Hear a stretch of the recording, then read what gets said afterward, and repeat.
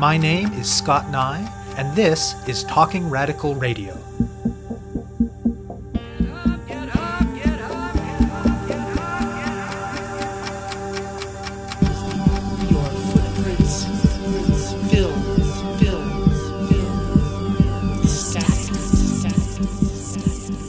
Hello and welcome to Talking Radical Radio, where we bring you grassroots voices from across Canada. We give you the chance to hear many different people who are facing many different struggles, talk about what they're doing, how they're doing it, and why they're doing it, in the belief that such listening is a crucial step in strengthening all of our efforts to change the world. On this week's show, I'll be speaking with Jasmine Thomas. The chain of events leading to a land occupation in the south end of Winnipeg for 2 months this past summer are mostly pretty clear. But there are a couple of crucial links that the occupiers themselves still don't understand despite all of their effort and all of their research. Namely, they don't understand how the Parker wetlands went from being designated as ecologically sensitive by the city of Winnipeg around 2002 to being rezoned for industrial use in 2009 and traded by the city in a land swap to a developer with a less than stellar reputation. They have their suspicions. The city's prior administration is widely known to have engaged in what Jasmine describes as, quote, shady dealings, but the details are far from clear. Everything else, though, they're pretty certain of. They have no doubt whatsoever, for instance, that the efforts to pave over the Parker wetlands are of a piece with Winnipeg's long history of municipal colonialism. The site is right next to the locations of two historic Métis settlements, Roostertown and Tintown, hence the name Roostertown Blockade for the action. Roostertown was cleared of its Métis residents starting in the late 1950s to make way for commercial development. The wetland was integral to the life of these communities, being regularly used for trapping and recreation, and there's some oral history evidence of historic burials there too. The Parker wetlands also contained one of the few remnants in the area of aspen forest and prairie still in much the same state as it would have been prior to colonization. Community groups and environmentalists have been fighting to maintain the site as a sort of eco-park since the 2009 land swap.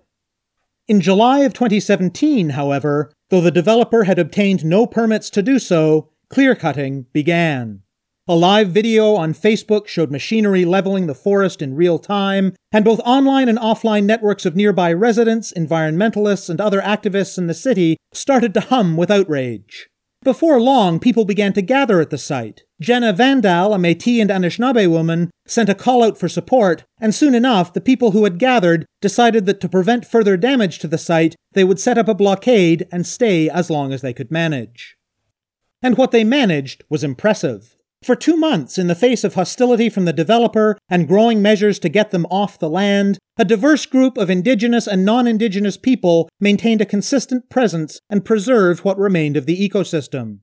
The group organized themselves, they took care of the logistics, they made decisions horizontally and democratically as best they could, and they built support politically too. Though perhaps not as much as they would have liked, given that the time and energy required to maintain an occupation in a physically isolated part of the city meant they could not do as much outreach, public education, and relationship building as they wanted.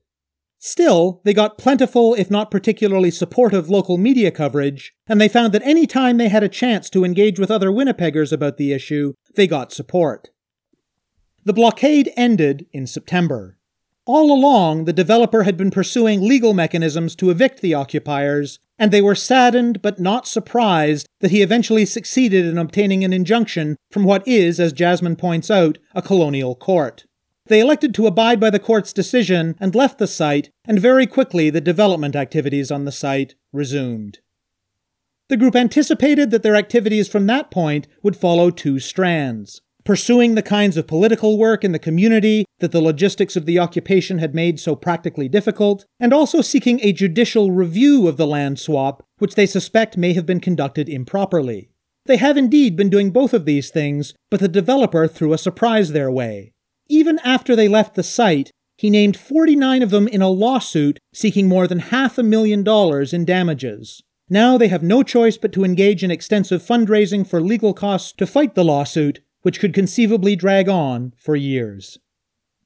Nonetheless, despite this barrier and despite the damage already done to the land, they remain hopeful that a combined political and legal strategy may eventually succeed in returning the land to the city of Winnipeg, which they hope will then consult with Métis and other Indigenous people in the city in determining the site's ultimate fate.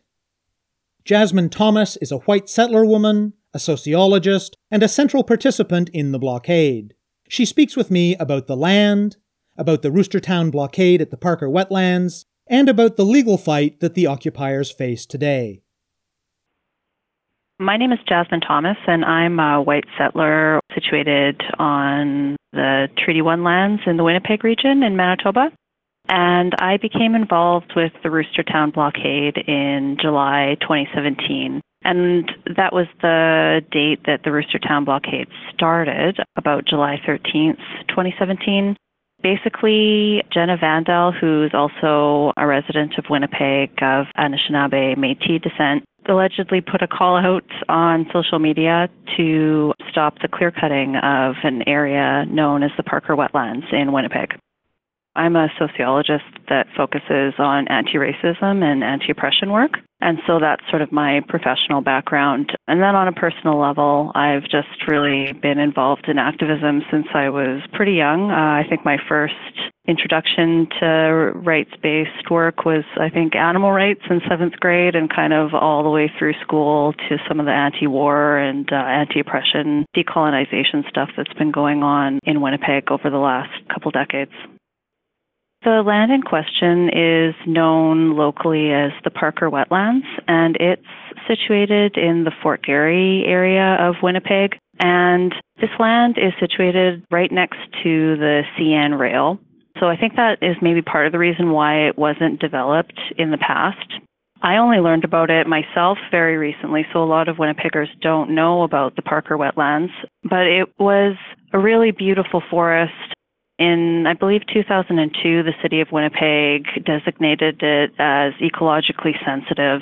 It's an area of land that really represents what the prairies and the aspen forests looked like before colonization, because it was very undisturbed. And in terms of its cultural significance, the Parker Wetlands Forest was located next to the Métis communities of Roostertown and Tintown. And these were towns that Métis communities developed, I think, in the late 1800s, and they existed until 1960. They were vibrant communities where Métis people, built space for themselves, and they used that forest for trapping, for just, generally enjoying nature. And there was oral history of perhaps grave sites being located in the forest as well. As the city expanded, that land became more and more valuable. So as the suburbs grew kind of in the post-World War II era, the city of Winnipeg expropriated the land of Roostertown to build a shopping center. So Roostertown was situated in the Grant Park Mall area of Winnipeg. And so the people that were living there were basically forced off the land, and they had to relocate yet again. It's sort of ongoing municipal colonization. So how did the blockade start? The Parker Wetlands were designated as ecologically sensitive in the early 2000s, and then somehow the city of Winnipeg and a local developer traded the lands. And so the land used to be public, and then through this land swap, the developer obtained this really ecologically sensitive land, and it was designated as an industrial zoning instead of ecologically sensitive. That land swap occurred in 2009. And so for almost a decade now, community groups and environmentalists that live sort of around the area have been fighting the city and the developer to maintain that land as sort of an ecologically sensitive park. And then in July, I think it was the 12th of July of 2017, the land started to be clear-cut, and that, of course, spread throughout face-to-face and social media networks. And people were very upset. Somebody on Facebook shared a live video of the machine cutting the forest down, and that really mobilized people to do something. There were a lot of different resistance movements throughout the years to protect this land, and at this point, when we saw it on social media, that was kind of the last straw. We had to do something. So the live video was shared and people saw that the land was being clear-cut. And Jenna Vandal, who is an Indigenous Métis and Anishinaabe woman, she went down there and shared on social media that she would be going, and she asked for support. And so anyone who was connected to the activist and environmentalist and Indigenous rights communities in Winnipeg tried to get down there to support her, as well as the ongoing environmental resistance from the local community that lived nearby the forest. So why exactly did that rezoning and land swap happen back in 2009? That's a really good question. The problem with the Parker wetlands and the Roostertown blockade is we came into the game late, and this has been an ongoing story since 2009. We're really trying to uncover all the details behind how the land was traded. There's been a lot of, let's say, corruption from the former municipal government. Those corruption events, related to the police station and all sorts of things were going on. So we're trying to prepare a judicial review to see how this land was swapped and if it was even done following all the correct procedures. So basically, if it was done justly or if it needs to be reviewed and if any charges, I guess, are warranted. And I understand that the developer didn't actually have a permit to start the clear cutting in July? Yeah, that's a really great point. So throughout this process, we've been in contact with the city a lot. People were constantly calling city councilors and the mayor and, all of our political representatives because it was a surprise that this land was being clear cut. This was a really important and beautiful forest, really pristine wildlife habitat. And to see it clear cut like that so suddenly was really, really upsetting for the community. And the response that we initially got from the city was that this was private land and a private landowner can cut down trees on their land.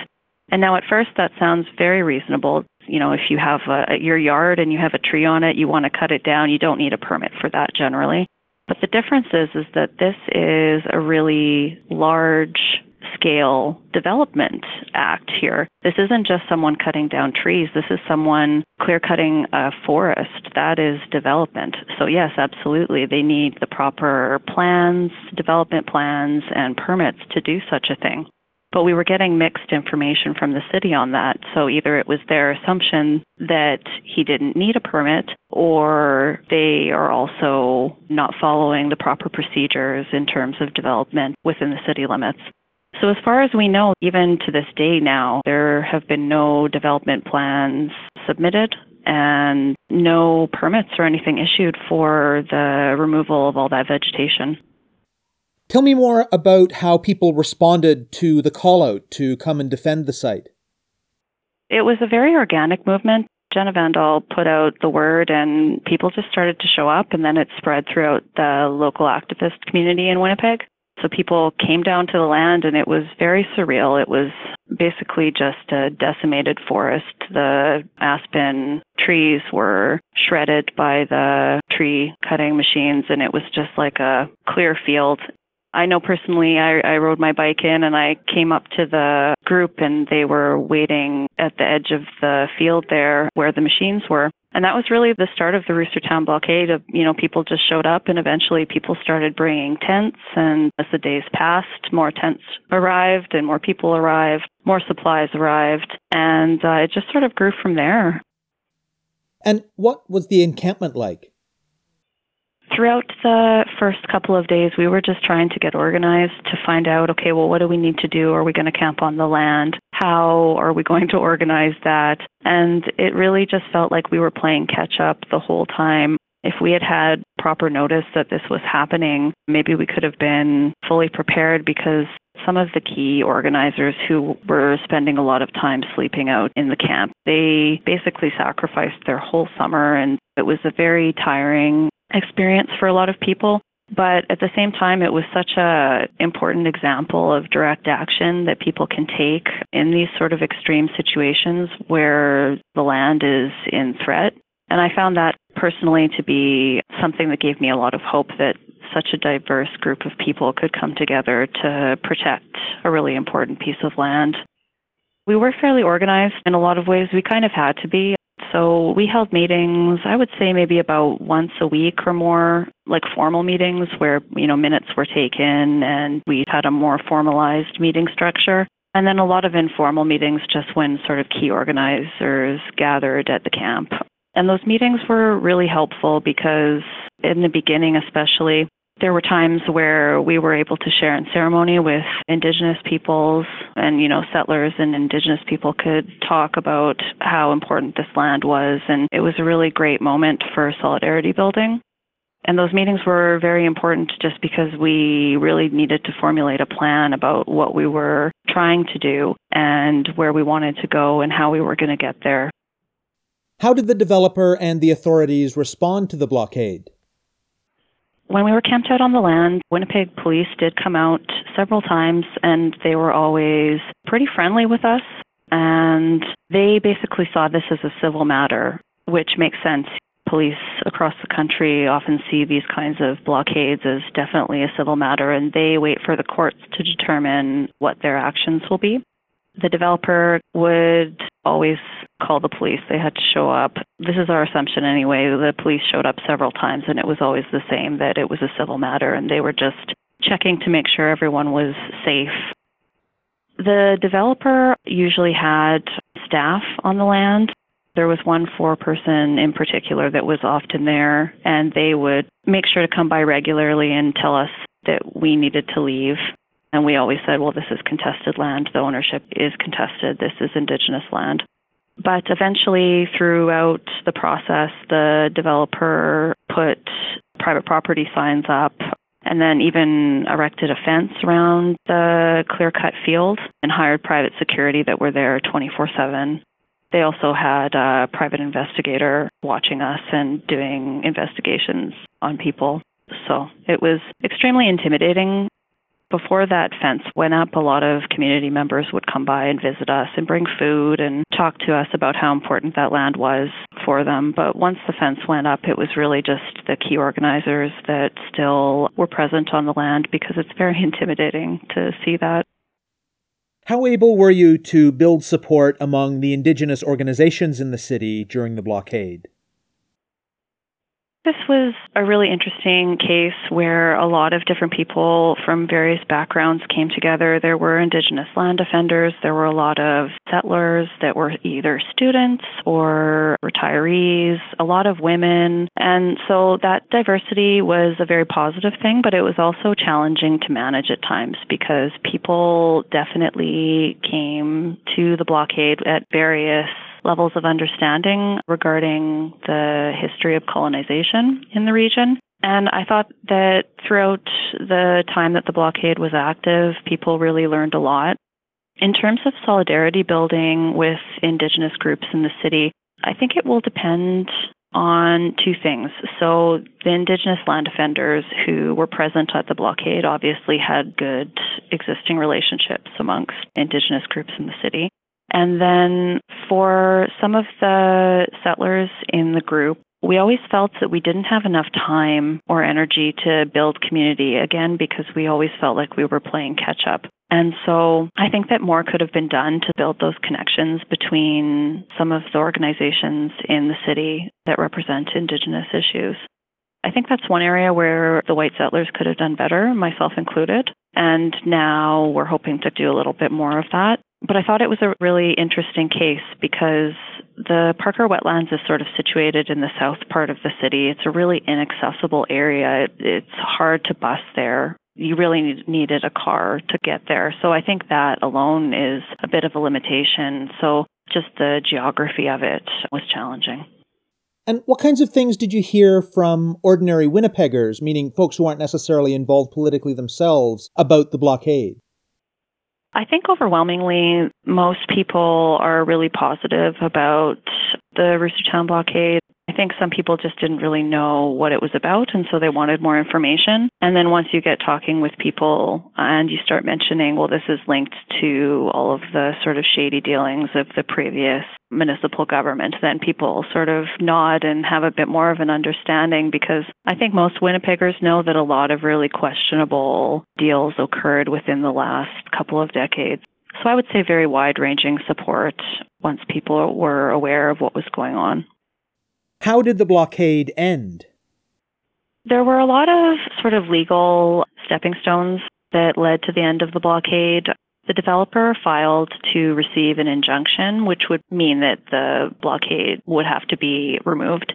And that initially started in July, and the justice that heard the case in July rescheduled for a new hearing. I believe it was supposed to happen in November to give us time to prepare our defense and find legal representation, things like that.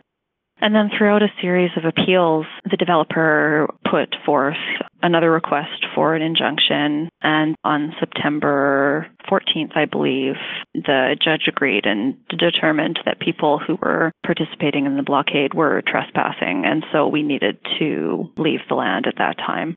We had been present on the land for about 2 months at that point, and it was sad taking down the blockade. You know, it had become a very special place for a lot of people. It was a spiritual place for a lot of the Indigenous land defenders that were participating. After the injunction was granted, I think everyone was sort of expecting it. We knew that within this colonial legal system that we were trespassing. Like, that is not something that surprised us. We just wanted to delay as much as possible to ensure that, you know, the animals that lived in the forest had a chance to migrate, for example. And we really wanted to find all of our options and exhaust all channels to make sure that the developer and the city knew that there was significant opposition to this destruction and so-called development. And I understand the developer is also suing the occupiers?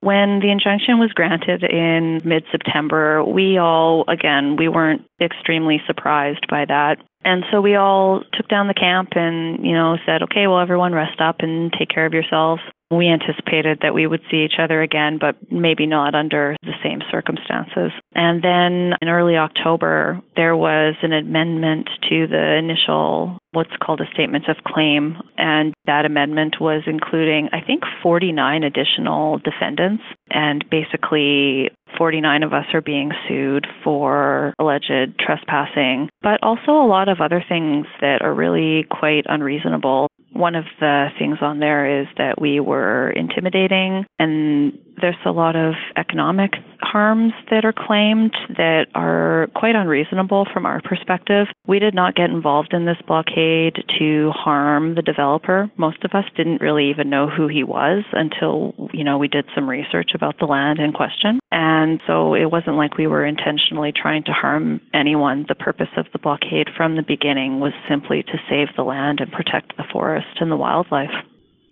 How are the occupiers responding to the lawsuit?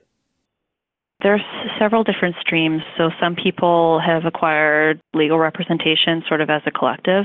And then there are a couple people who are representing themselves. And one of the people that are representing themselves decided to oppose the amendment. And what that means is they'll have to hear it and make sure that all of the elements are argued sufficiently in order for that amendment to be approved. I don't know all the legal details, but I think we're all just trying to learn about what the implications are for us. None of us have really ever experienced anything like this before. This is my first time being sued. So I'm trying to figure out what that means for me. And we're all just trying to make sure that we have clear communication between everyone because, 49 people, that's a lot of people to keep on the same page. And so communication is one of our top priorities. We've done a lot of legal fundraising to make sure that the people who have acquired legal representation have the finances to pay for that. And we're really looking at something that's probably, if it goes to trial, it might take up to 3 to 5 years before we really know what the final outcome is. So we're getting ready for a long battle. Is the land back to being actively developed since the blockade ended? Yes, unfortunately. We cleared the land, I believe, on the 14th or 15th of September in accordance with the injunction. On September 19th, we saw the clear-cutting machine back on the land, and we had people taking video from the boundaries of the Parker wetlands because none of us can go on the land. Otherwise, we're in contempt of court, I believe. And so a bunch of us watched them clear-cutting. And I should mention that the area that was the most ecologically significant was the area that the developer completely cut first. And there is very little forest left. And I believe there was a permit issued to do some sort of grading, which I guess is sort of flattening out the land. So yeah, there's ongoing development on the site now. We keep trying to stop it. But at this point, we're just hoping to keep people accountable, and then we can see what the damage is to the land. We have to use legal channels and other political channels to try to still raise our opposition to this. And what do the former occupiers have planned next? We have a lot of plans. Now that we have the luxury of having more time, because we don't have to think about the physical camp anymore. So we have more time to put into things like public outreach and building some of those relationships with the Indigenous communities in other areas of the city. So part of it is going to be community outreach and public education to make sure that people, both Indigenous and settlers alike, are aware of what happened at the Roostertown blockade and the Parker wetlands and what the developer and the city have been doing. And another major component of what we'll be doing over the next, probably the next few years is fundraising for legal costs.